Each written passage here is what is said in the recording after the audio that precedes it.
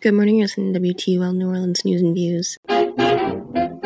Hello and welcome to the Taxcast from the Tax Justice Network, your monthly podcast on how to take back control from the super rich and powerful, and how to reprogram our economies to work for all of us.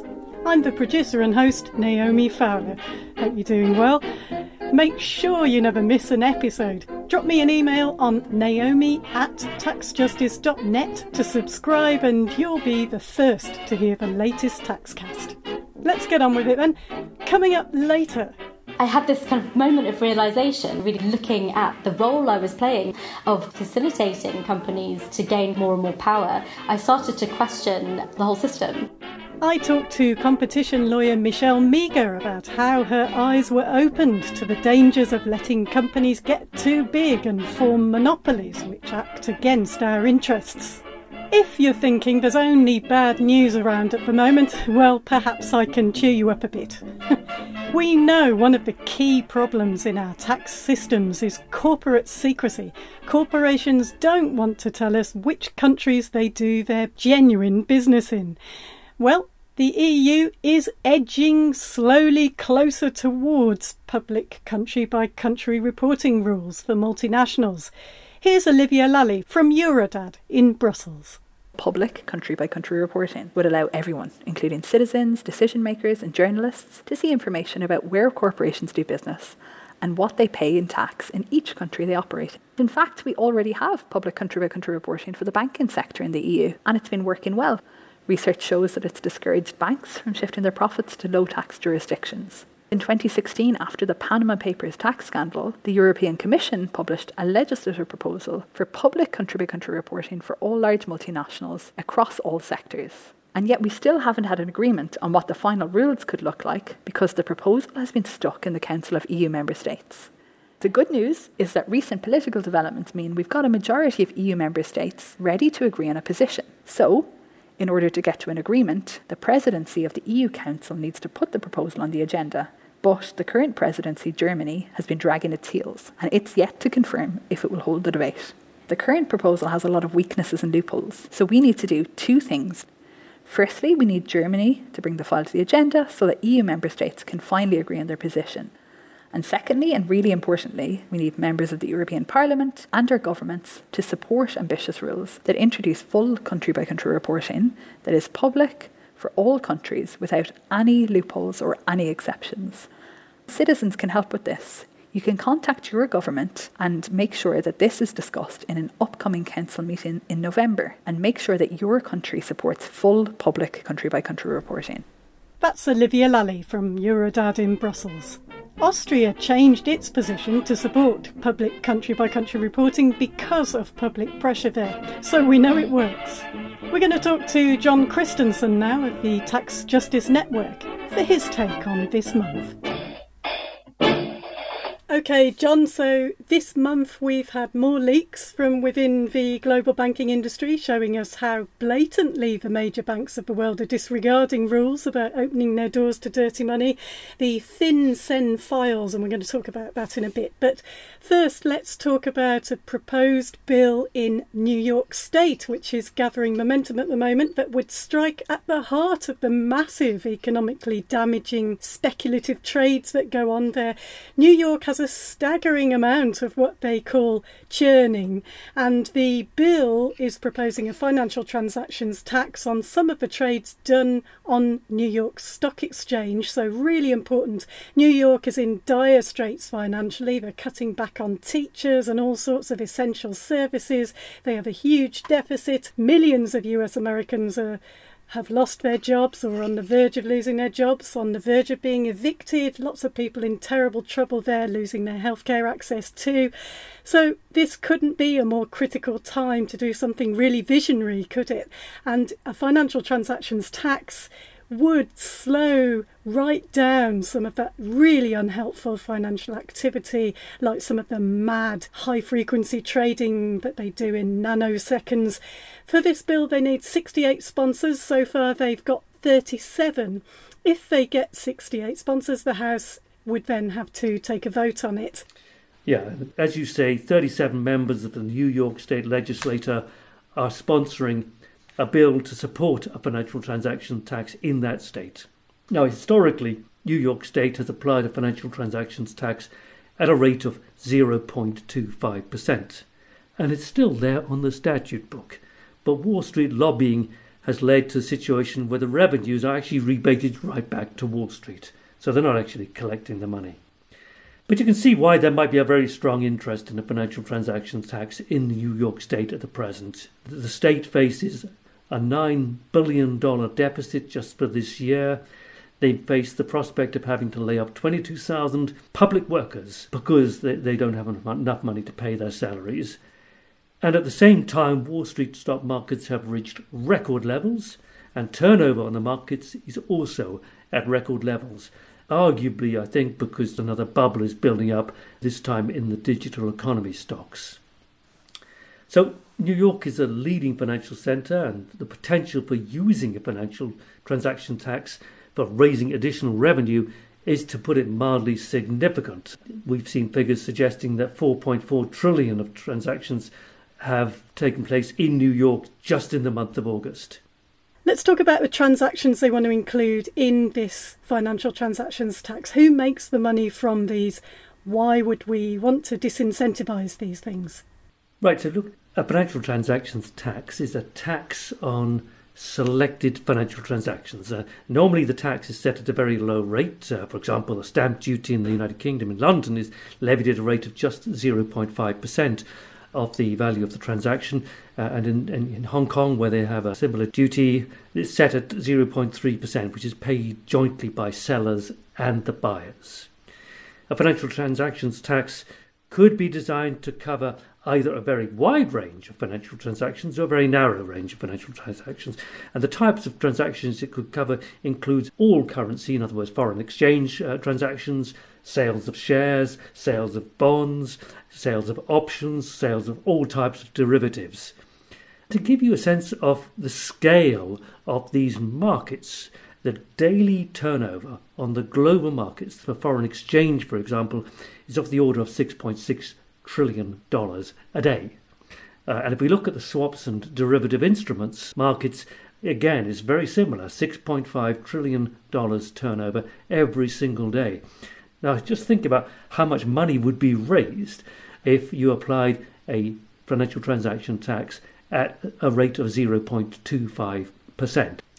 Now, in most cases, the financial transaction tax is used to raise revenue, but many economists, and that includes the very famous Lord John Maynard Keynes, think of the primary role of a financial transaction tax is to curb speculative trading, which is very destabilising.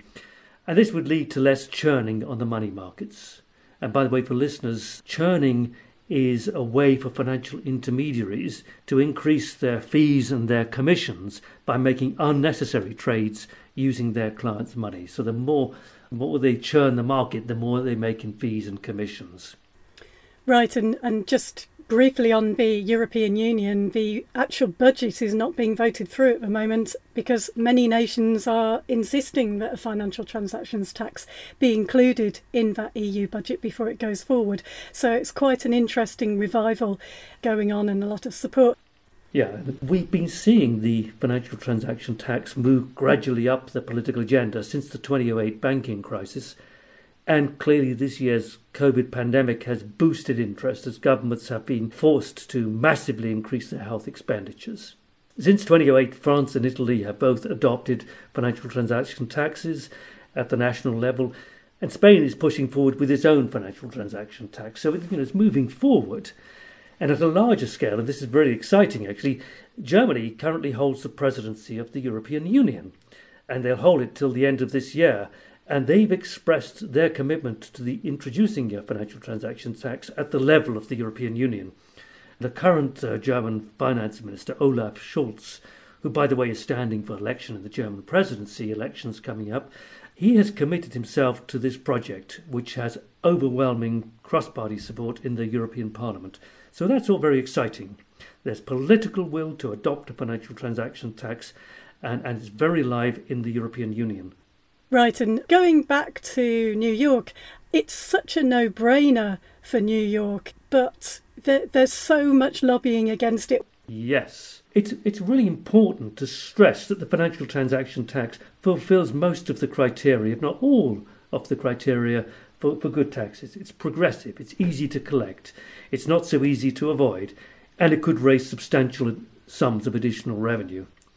It might reduce speculative trading and reduce the risk of the herd mentality, which accompanies so much of this kind of churning and financial market trading, that the herd mentality can accelerate booms and bust cycles and exaggerate market instability, and a financial transaction tax might actually reduce that, a good thing. Now, another thing which you hear, I've heard quite a bit, both in New York and in London, is that a financial transaction tax could potentially lead to financial intermediaries leaving New York or leaving London. But I think the answer to that criticism, if it is a legitimate criticism rather than just a lobbying tactic, is you just cannot be serious. Because no one in their right mind is going to seriously leave, one of the world's leading marketplaces, New York, and shift away across the Hudson into Jersey just because of the possibility of the imposition of a 0.25% transactions tax. It's just not serious, because New York is one of the world-leading clusters of legal and financial expertise. These are really exciting times for supporters of a financial transaction tax, and this might be the moment when progress can be built on the back of both pressure within the European Union and New York to bring the FTT financial transaction tax finally onto the agenda. Yeah, and it's such a small amount as well. It's such a tiny tax, but the implications of it are just so big for the rest of the world. Let's talk about the FinCEN files. Leaked documents from the Financial Crimes Enforcement Network in the United States. They're the people that are supposed to enforce the law on behalf of the US Treasury. That includes any transaction in the world that involves dollars. So that's a lot of transactions. The leaks are putting $2 trillion worth of potentially dodgy transactions on display. It shows us yet again the dangers of allowing businesses, in this case banks, to get so big they feel that they can disregard governments, disregard laws, or they can pressure for laws to be written in order for them to abuse their power. We all need good, robust financial systems, but instead of finance serving us, we're ending up too often with governments serving finance. I mean, look at the lobbying that's going to line up to try to defeat these efforts on financial transaction taxes in New York, for example. And none of these major banks in these latest leaks are losing their licenses. Yet again, we have to say that these banks should be broken up because they're too big.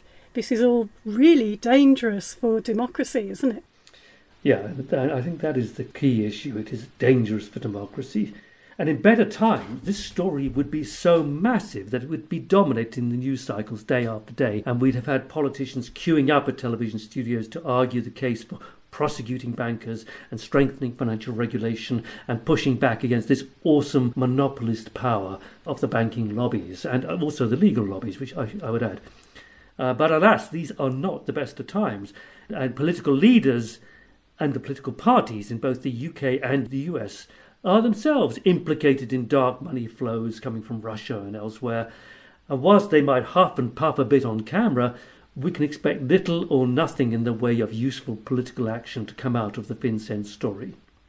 Now, the story originates, as you say, from a leaked document coming out of the US Treasury, because the Financial Crimes Enforcement Network is actually a treasurer at the Department of the US Treasury.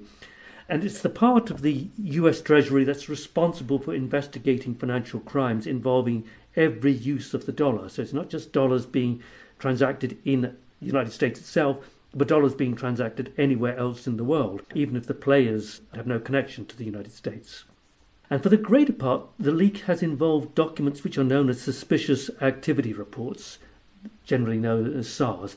And in a dim and distant past, I used to be quite involved in suspicious activity reports, which are filed in total confidentiality by bankers, by law firms, and by all other financial intermediaries, or they should be filed by all other financial intermediaries. What the FinCEN story reveals is how financial intermediaries have helped their criminal clients to launder their money through the offshore circuits. And some of the banks involved, for example, include global giants like JP Morgan and Barclays and HSBC. Yes, I feel like we're watching the same story over and over again. I mean, even the press releases the banks put out in their own defence seem to be the same lines. You know, this is all in the past. We uphold all applicable laws. We have robust systems. But really, the banks are kind of burying FinCEN in these suspicious activity reports, and they really are set up to fail. Nate Sibley of the Kleptocracy Initiative, he tweeted, before we slag off FinCEN, he says, quote, "Remember the tiny task agency is effectively tasked with policing the integrity of the global financial system, and it has a budget of just $120 million. That's less than the US government accidentally sends in benefits to dead federal employees each year." Unbelievable, isn't it? I'd just like to pick up on these grotesque press releases coming out of the bank. You know, I've spent my whole career looking at dirty money flows and at the offshore financial world, and I've been hearing these pathetic excuses about, yeah, that's in the past, but everything's changed. I've been hearing that for 40 years. Yes, changes happen, but they're so superficial, and compliance is so weak, and the regulators have been undermined to such an extent that the whole thing is nothing more than a fig leaf, an exercise in window dressing, and as far as most banks are concerned, and I've heard this from compliance officers working at the biggest banks in London, they just say the whole thing is just a charade. Yeah, over 3,000 UK companies are named in the FinCEN files, and that's more than any other country. In fact, FinCEN sees the UK as a higher risk jurisdiction, just like Cyprus is categorised the same way. So, you know, UK is right there in the middle of it all. And I think the link with Cyprus is an interesting one, and I think it's perfectly reasonable to make that association. Remember, Cyprus for decades has been kind of the starting off point for money coming out of the former Soviet Union. Before the collapse of the Soviet Union, huge wads of money were coming out of the Soviet Union through Cyprus and then on into the banking system. And now, alas, we can see that London has been reduced to that level, and I don't think it's an unreasonable comparison to make. The problem here is that even if a banker has really strong grounds for believing that a client is engaged in criminal activity, there's no obligation to do anything other than to file a suspicious activity report to the relevant authorities and then just continue as if there's nothing wrong going on. And the FinCEN story reveals how ineffective anti-money laundering measures have been as a tool for detecting crimes. The FinCEN story should tell us that financial crime is not a story about a few bad apples. It's systemic, especially in the world of offshore finance, which is dominated by Britain and by the United States and big monopolist companies. Thanks, John. Now it's time for the TaxCast special feature. We've been warning for such a long time now that the growth of monopolies like Facebook, Amazon, Big Pharma, Big Agriculture are a threat to genuinely fair and decent business practices. They're a threat to tax justice and they're a threat to democracy. We shouldn't stand by and allow our economies to be hijacked. This month, there's a new book out that says it all. Competition is killing us. How big business is harming our society and planet and what to do about it. I highly recommend this book. It links so many things we all really care about in an effortless and fascinating read. I'm talking to the author of the book, Michelle Meager. You were once a big believer in free markets, and then you write about how you realised as a competition lawyer that free markets aren't really free, fair competition isn't really fair. Yeah, absolutely. I kind of have been through a little bit of a transformation in my way of thinking. So I started out as a teenage conservative. I was a huge fan of Thatcher. And I believed in free markets from a kind of quite idealistic perspective of absorbing this idea that I think is actually quite widespread, that as long as markets are free and competition is fair, then all the benefits of capitalism will be spread as widely as possible, and we'll all be better off for it, and that companies will be competing to serve our needs. Meanwhile, the state will kind of provide a separate role, and that therefore these systems will be able to work in harmony. Can you tell me a bit about your life working as a competition lawyer? I was working as a competition lawyer in the city, which means that I was advising big companies mostly on their mergers predominantly. So, if two companies want to merge, they have to get an approval from the authorities if they are big enough or if they meet certain thresholds. So we were helping them to do that. And that was all still in the system that was designed to, ensure that prices are as low as possible for consumers and that competition is free. And what I realised, kind of had this light bulb moment really, where I was working on a particular deal. It was a merger between the fizzy drinks company Britvic and another fizzy drinks company, AG Bar, that makes products like Iron Brew. And I had this moment of realisation, of understanding that if all we were looking at in this process of whether we were going to approve this deal was whether prices were going to be as low as possible, but that's not really serving the interests of the public at large. We don't really want fizzy drinks to be as cheap as possible. And once I had that realisation, really looking at the role I was playing in that system of facilitating companies to gain more and more power, I started to question the whole system and the role I was playing. And that's what I ended up focusing on in my book. It's this question: why does capitalism, why does the system really concentrate wealth and power into so few hands but spread its harms so widely? I started to look at how we treat mergers, how we treat monopolies, and increasingly there's been evidence in the recent years that markets are hugely monopolised. Actually, markets are increasingly growing concentrated right under the noses of regulators who are subscribing to this kind of idealistic view of free market competition that I had. Right. Another interesting thing is that you write about your Bangladeshi roots and how you believed you could address the world's inequalities through regulating capitalism. And the leader of the Illinois Black Panthers said once, we don't fight fire with fire best, we think you fight fire with water best. We're not going to fight capitalism, with black capitalism. I've come across ideas about black empowerment by participating or championing the same kind of damaging practices so many times. How do you now feel that you can best address inequalities? I know that's a big question. Yes, yeah. My kind of hope or contribution towards that is to really call into question this idea of competition. The idea is that monopolies are killing us. We want more competition. Actually, the lack of competition is the problem. When you're trying to challenge an existing paradigm, the tools of that paradigm are unlikely to help you in that fight. And I'm trying to draw a question mark over our whole conception of competition and this assumption that is the only way that the market or that society and the economy can operate. And I suppose when I'm talking about corporate power, I'm talking about all of those centralising forces within the current market system that allow wealth and power to snowball into the hands of a few. So when I'm thinking about inequality, we can talk about empowering other groups, both within capitalism in a kind of immediate sense, but also looking at things other than competition, cooperative, collective models of structuring things. And an insight from the Black Lives Matter movement, you read their manifesto, it talks repeatedly about collective action, collective benefit.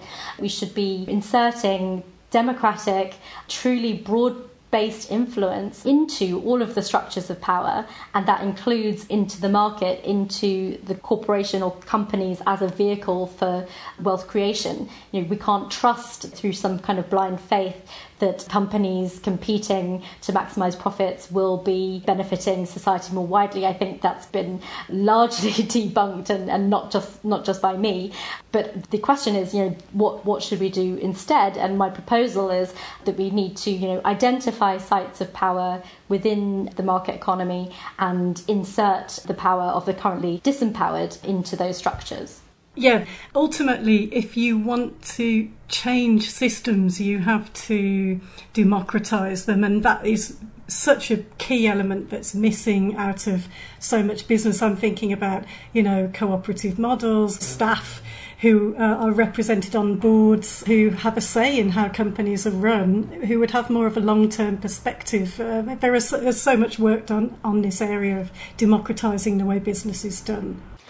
100%. I absolutely agree. And I think that it's not just about, democratizing companies or power in that way, but also democratizing the way we regulate companies. There should be more input and more consultation of different stakeholders when regulators are kind of approaching some of these questions. You get the same experts on the business side, you get the same kind of consultants and economic experts and lobbyists and so on presenting their view.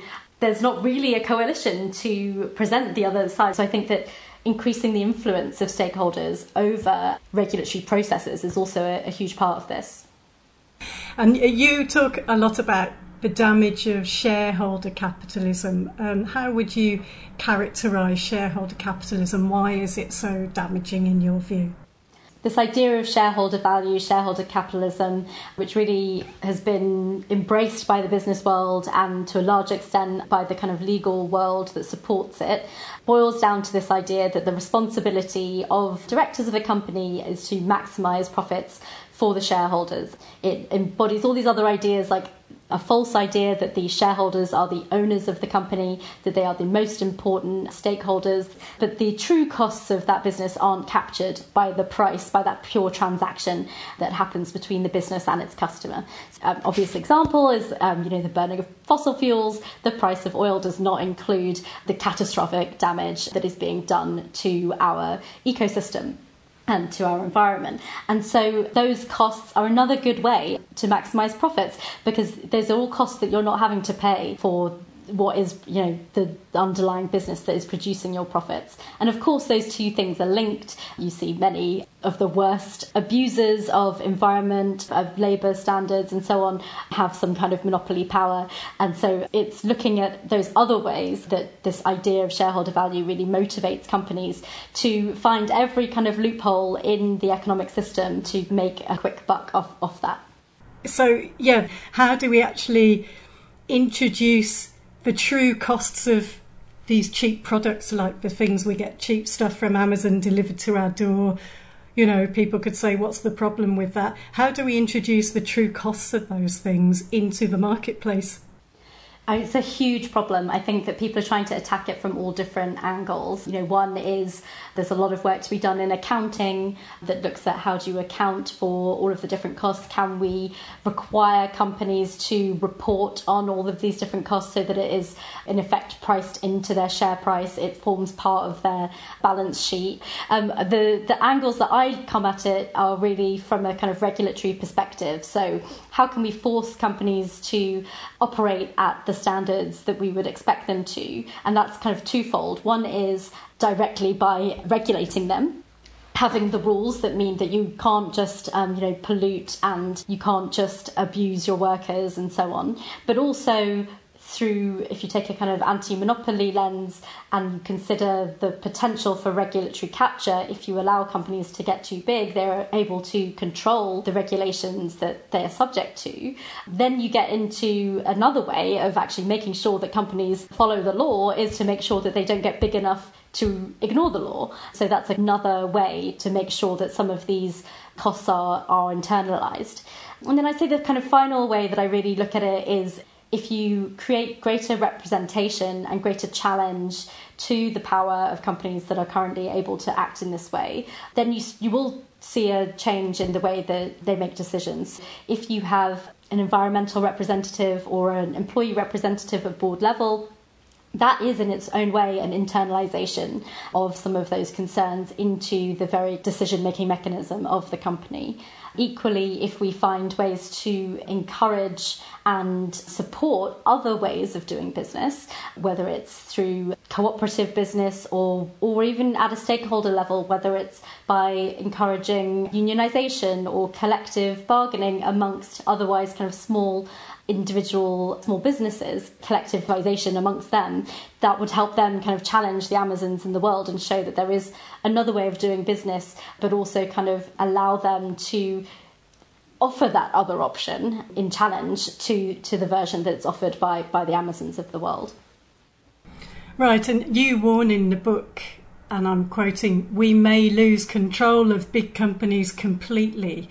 Tax is so closely related to democracy, isn't it? And For example, the Tax Justice Network thinks corporate taxation will become a thing of the past if we don't get on top of this issue about how big monopolies influence governments and by influence with governments, undermining democracy.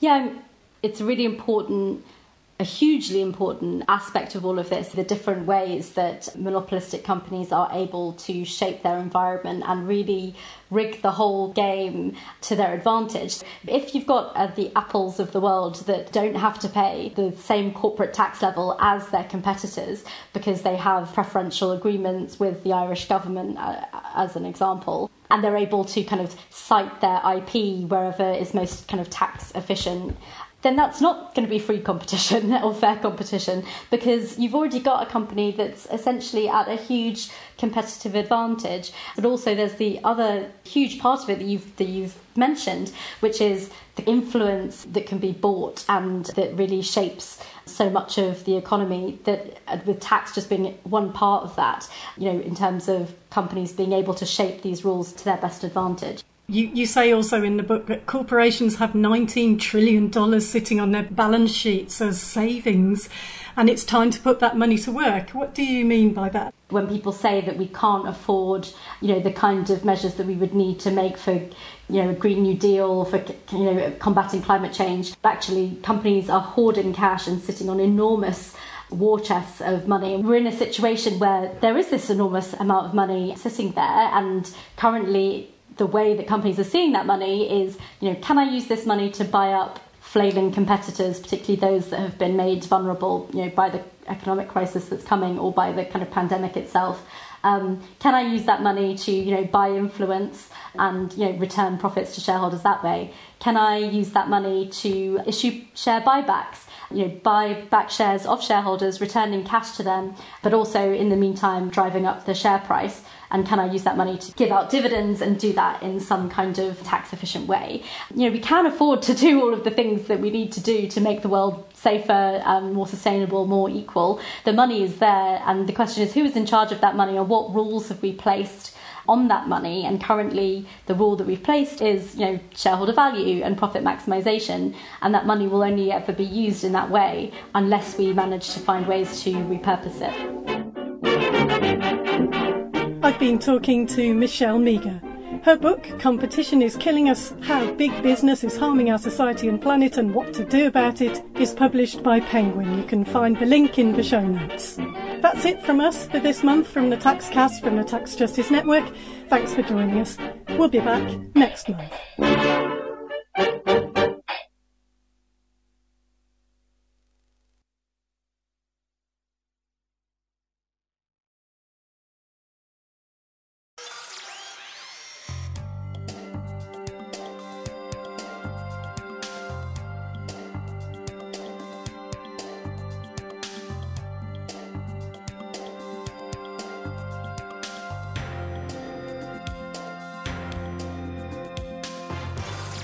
Welcome to Counterspin, your weekly look behind the headlines. I'm Janine Jackson. This week on Counterspin, this week is one for the books, as a grand jury refused to charge any of the police officers responsible for killing Breonna Taylor with her murder. The president declined to commit to a peaceful transition of power should he lose the November election, and states continued their plans to reopen, even as cases of COVID-19 are starting back up again. The news often feels overwhelming, and overwhelm doesn't generally encourage action. News media may not control what happens in the world, but the way they show it to us has a real impact on how we feel about it and on what we think we can do about it. Laura Flanders, the original host of Counterspin and the former director of the Women's Desk at FAIR, practices a kind of journalism meant to encourage engagement, not just in the stories it tells, but in the people that tell them. The Laura Flanders Show is now moving to a bigger platform. It will be airing on public TV stations around the country. Apropos of that, we'll talk with her about what she hopes the show can achieve. That's coming up, but first we'll take a quick look back at some recent press.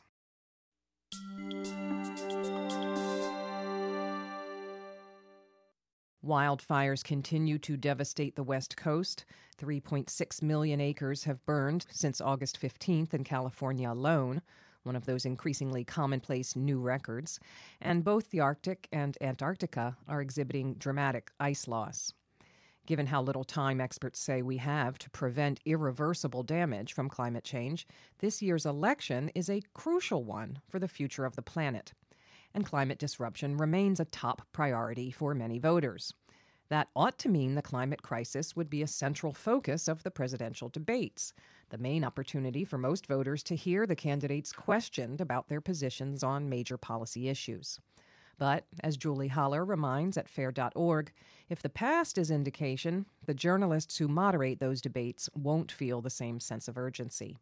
In 2016, not a single question was asked about climate change.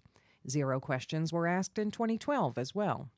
As FAIR's Adam Johnson wrote in 2016, in over 8 hours of presidential debates spanning 4 years, there were only 4 utterances of the term climate change on the most important political stage. All by Hillary Clinton, all in passing, all entirely unsolicited. Prior to this election season's Democratic primary debates, environmental activists pressed the DNC to hold a single-issue debate on the climate crisis. DNC Chair Tom Perez rebuffed them, claiming he had the utmost confidence that the subject would be discussed in the debates early and often. But the moderators failed miserably to center climate, devoting more questions to the utterly useless topic of electability than to, galloping environmental devastation. Haller noted last November that of the climate questions moderators did ask, many focused on the idea that major action on climate disruption, that's to say action commensurate with the threat, is not realistic, or that it threatens people's freedoms to do things like drive gas-guzzling cars or eat meat. Senator Bernie Sanders had highlighted climate in weeks leading up to the debates, but he didn't get a single unique question on it. The only other candidates in the debates who got higher than a B+ from Greenpeace for their climate plans, Elizabeth Warren and Cory Booker, each got one unique question. Since the media hosts had ruled that follow-ups or handoff prompts were limited to 30 or 45 seconds, that meant that the candidates with the most ambitious climate plans were given criminally little time to explain them. The recent media-sponsored town halls with Donald Trump and Joe Biden haven't inspired much hope. In CNN's September 17th town hall with Biden, 3 participants were selected to ask him questions about the environment. 2 of them pushed Biden to endorse anti-environmental positions, one in favor of fracking and one against, quote, over-regulation of farms via climate policies. Both of those voices selected to represent the public are actually very much out of step with public opinion.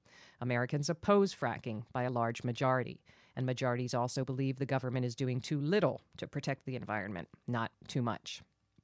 In ABC's town hall with Trump, September 15th, 0 questions were asked about climate.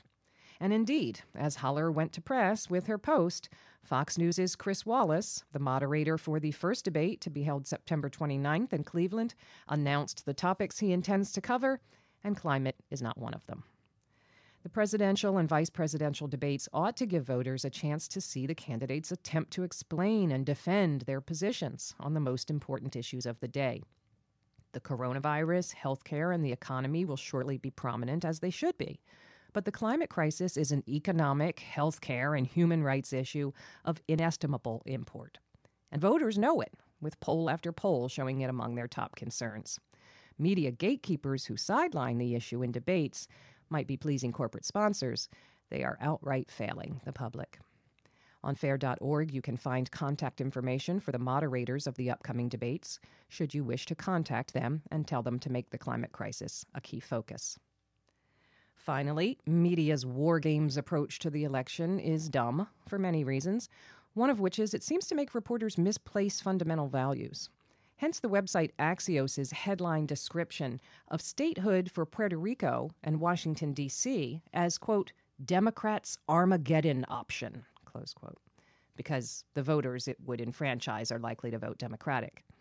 Except when you take off the simplistic zero-sum beltway goggles, there is, as Judd Legum of Popular Information noted on Twitter, quote, no reason why millions of tax-paying Americans, many of whom are people of color, should be denied representation in Congress, close quote.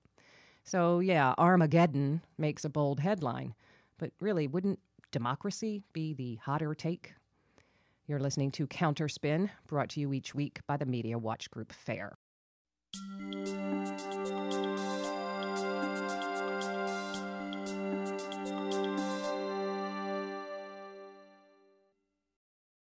It doesn't matter how many channels you have. If you sift through them, you will find lamentably little journalism that isn't mainly stale frameworks and rhetoric turning round on itself. News is press releases from the powerful. Analysis is white men espousing variants on the status quo. At a historical moment demanding bold change, corporate news media serve as blinders, returning us again and again to the trodden path. That insularity, that top-downism, is not a quality of journalism itself, of course, but only as it's overwhelmingly practiced in the media we mainly see. Seek out new media, and you may also find a new way of doing journalism. Different sources, different stories, different ideas, and most fundamentally, a different relationship to power and to change. It's almost enough to make you want to get out of bed in the morning. That's what we're going to talk about now with journalist Laura Flanders. Longtime listeners will know Laura as the original host and producer of Counterspin. We co-hosted for many years. She now hosts The Laura Flanders Show, which as of very recently has expanded its reach and will be airing on PBS stations from Arizona to Vermont. She joins us now by phone from Sullivan County, New York.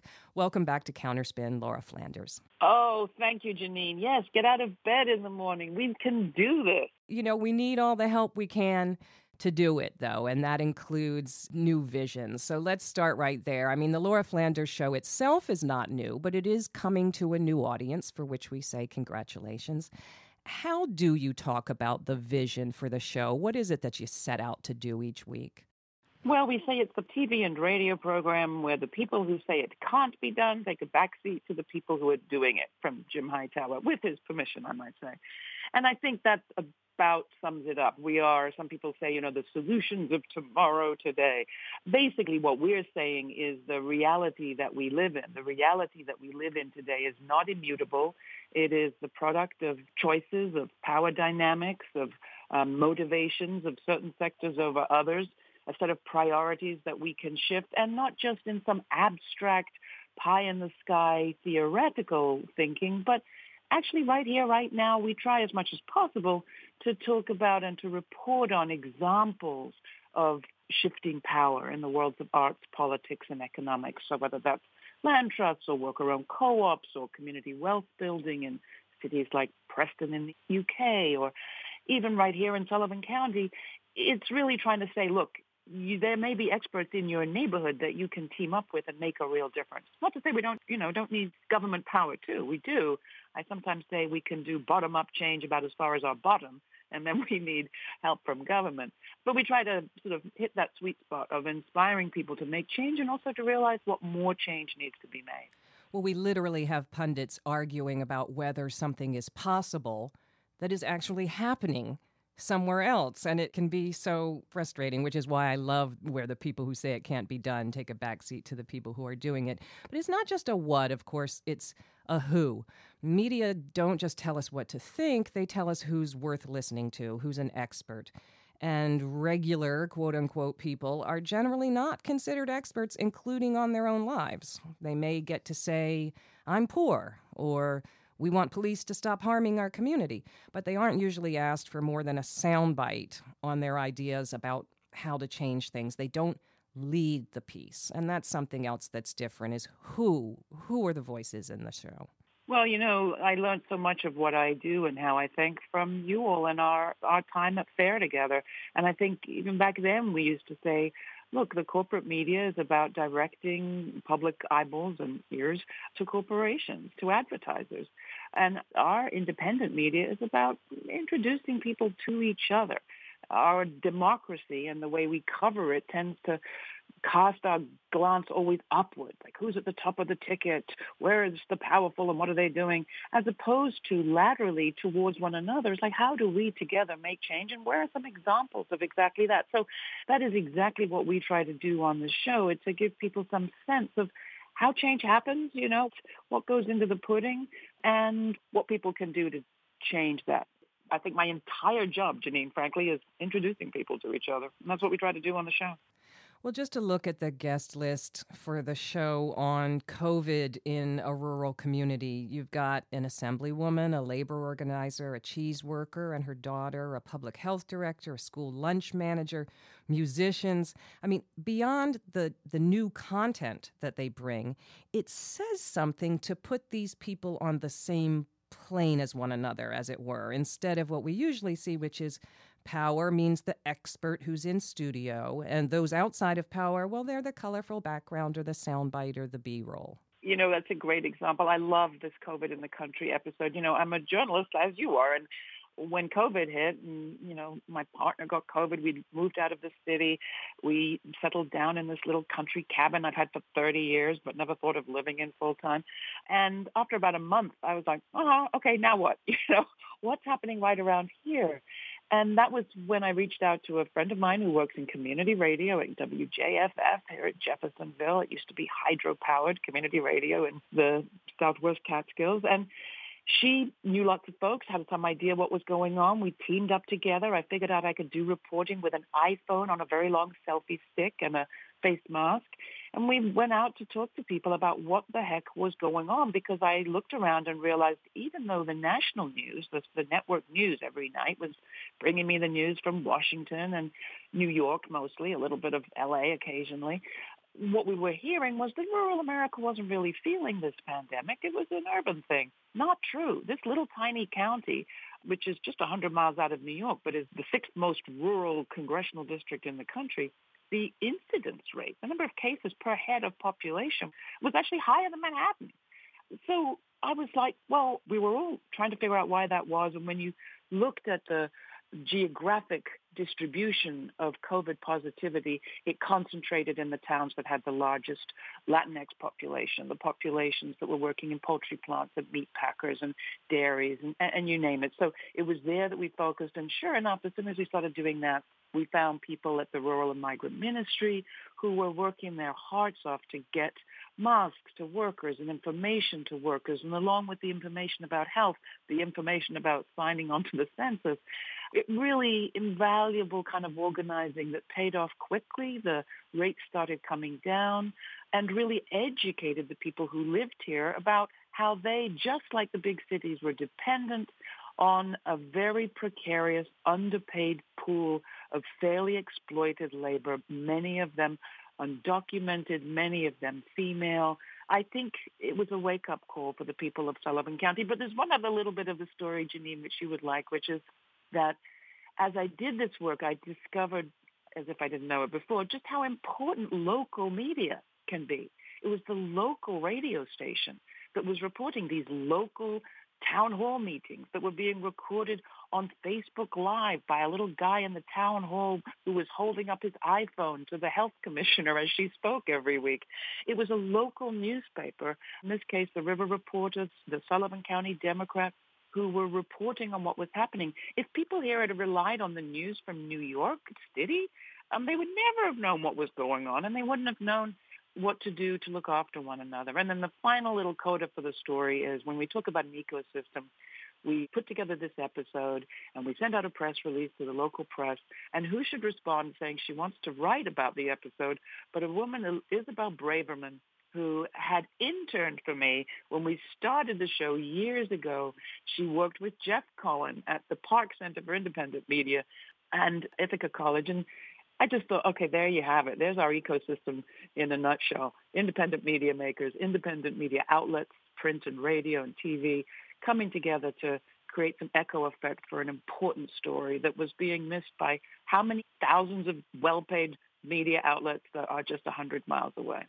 Well, another thing that sets the show apart that you touched on earlier is its international scope. You know, we are one world, but corporate media hide that fact like it's their job, and their world looks kind of like the board in a game of Risk, But on your show, it's not like, ooh, field trip to Europe, It's just that if you're going to tell a story on worker cooperatives, well, that could be a story from upstate New York, or it could be a story from Spain. You're just choosing to ignore some kinds of map lines. And does that, too, come from a particular approach to journalism? Well, the Spain story arose from the fact that I thought, where could we tell a story? One thing we often do in the U.S. commercial media and the corporate media is divide our economic stories from our political stories. So you have the economy over here, and if you have some human interest, cutesy story about a co-op, it's on page, B39. But the political story is some other page, and the two never meet. And activism often splits itself in that way, too, that you have people working on the economy and people working on politics. And I was thinking about the coming election of 2020 and thinking, a lot of our progressive folks are going to be focusing on the electoral. But what about this economic development story that we need to maintain, a drumbeat on, because the economy doesn't go away. And gosh, it certainly hasn't gone away as an issue this year. Where could we look at the relationship of cooperative economics and solidarity economics as a way of resisting dictatorship, authoritarian government, far-right, autocracy? I didn't think it was, let's say, inappropriate or irrelevant to look at that question as we approach 2020. And so Spain was the obvious example, because it was there that the world's largest worker-owned co-ops grew up as a way for the sort of occupied region of the Basque Country to survive under Europe's longest dictatorship, the Franco dictatorship that followed the Spanish Civil War. So they were a great model of how solidarity economics and cooperation helped communities survive that leadership in Madrid, in the capital city, had no interest in employing and giving health care to and caring for any of it. It seems sort of strangely relevant, Janine, to our experience here in the U.S. And I was really lucky to be able to do that story with the help of the Democracy Collaborative in Washington and the Beneficial State Bank, who helped me go on a delegation. I guess what I want to underscore is, just as on the story about COVID in a rural county, you could have told the story with some politicians, local politicians, albeit, and an epidemiologist, and, put some farm workers in the background, and you could have, on the worker cooperative story, said, oh, yeah, that's a very interesting story, but that's Spain. Why would I tell that to a U.S. audience? It seems to me that you're overriding some of the rules of quote-unquote traditional or corporate journalism when you do things like that, when you elevate sources that aren't generally elevated, and when you compare internationally, as though that were a relevant thing to do. Yeah, well, it goes back to that introducing people to each other thing. I mean, you're completely right. I think we are given news from abroad with a very clear emphasis on this is foreign, no relevance to you, when in fact so many of these stories are examples of places and people not unlike ourselves doing things that we could well do likewise if we just got to hear about them. We have another episode coming up from Preston in the UK, one of the deindustrialized cities of the Industrial Revolution, textile world, that after many years of trying to, tempt big corporations to come and give them a few jobs in exchange for paying no taxes for a long time, and then, shuttling profits far away to, in this case, London or corporate headquarters elsewhere. Local government said enough of that. What if we kept our resources, such as they are, right here, and used our government money, our city money, to invest in local businesses, local contractors, procure locally. And sure, we may not be the wealthiest people in the world, but we can support ourselves and support one another if we're not busily trying to tempt Walmart in. And that's exactly what they did. And again, a model that is relevant, is interesting. They speak English. I mean, this does not have to be a foreign story. And I also think, when you talk about who gets to be an expert, it is always true, almost always true. Poor people, women of color, women, people of color, immigrants, people who don't speak English. In the U.S. corporate media, they only ever get to be like the color, what you used to say at FAIR about being, wildlife footage with your fist in the air. Women especially, I think we get to have experiences oh, my uterus hurts, but we don't get to have expertise. Well, I actually am, a gynecologist with expertise. I know what I'm talking about. Or better than that, I'm a Supreme Court justice. You know what I mean? It's different who gets to be an expert. And I think that's one of the fundamental things we try to shift on our program. Well, I've asked you this before. What's so funny about peace, love, and solutions journalism, by which I don't mean carrying water for the latest Bill Gates scheme, but just what we're talking about, forward-looking journalism that takes human rights and justice as actual imperatives as opposed to value-neutral things that some people disagree about. Now, to some people, that might just sound like journalism, but somehow it has a reputation as being soft or uncritical or else not objective, too advocatory or something. Why can't we say solutions journalism without making people giggle somehow? It's an experiment, I will say. I mean, you've said it many times on this program, and huge props to you for maintaining Counterspin. It's one of my go-to podcasts every week. You regularly point out that we don't have a free market of choice in our media when it comes to what show would we prefer to watch, because there often isn't anybody in the, D, E, F, G section of the choice spectrum. This is an experiment, our program. We are also told people like drama, they like the cat fight, they like partisan politics. We're offering none of that. Will people watch? Well, we'll find out. I think there's never been a better climate for programming that's forward-looking, not altogether partisan, really about alternative models. I mean, we are living through the greatest economic depression in our lifetime. We've got, 30 to 40% of all the jobs that have been lost since COVID unlikely to return. We have 1 in 4 restaurants that are closed now, probably going to stay closed, and 14 million kids in food insecure households, which is 3 times as many as we had in 2008. We're facing a crisis. We're on a precipice. Are we about to rebuild our economy as just Amazon land with massive amounts of hedge fund capital and vulture capital swooping in and buying up bankrupt and hard up small businesses? Or are we going to find models, maybe even in other countries, of investing locally, preserving some kind of semblance of democracy at the local level, at the economic level, and then begin a conversation about how we could reprioritize people versus profits in our society? If we can't find an audience for programming that talks about that in this moment, I'll hang up my spurs. I probably won't. I keep trying. But, this is the moment to give this particular exercise a try. Is it solutions? I'm not sure. I think it's smart thinking. I think we're putting the public back into public affairs.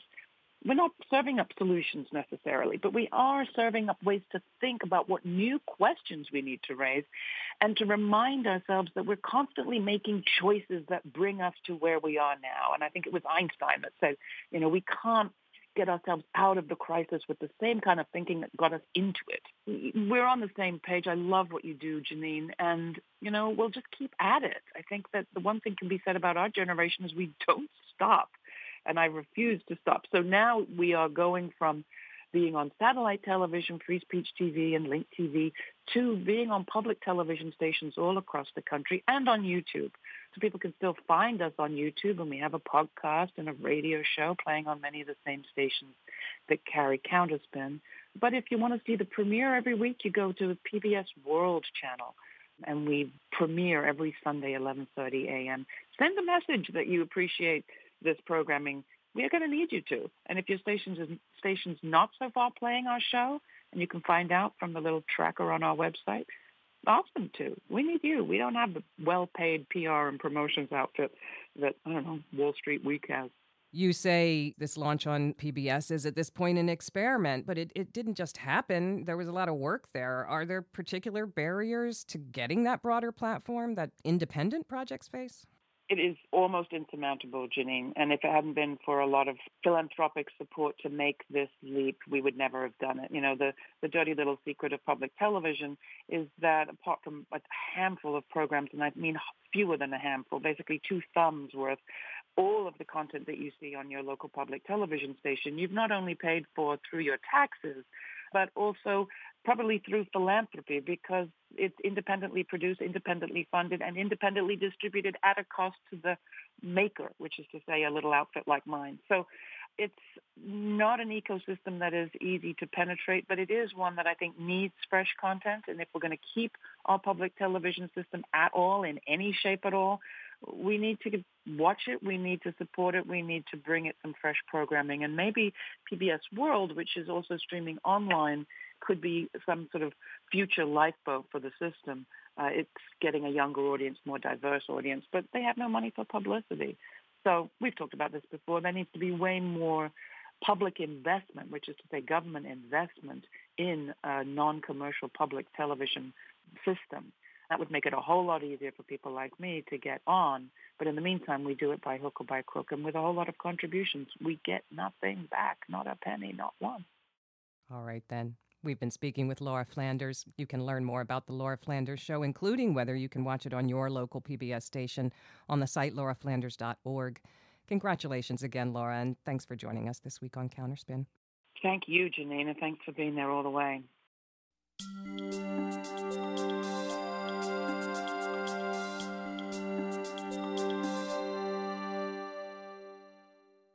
And that's it for Counterspin for this week. Counterspin is produced by FAIR, the National Media Watch Group based in New York. If you missed part of today's show or you'd like to hear previous shows, you can find them on our website, fair.org. The show is engineered by Erica Rosado. I'm Janine Jackson. Thanks for listening to Counterspin.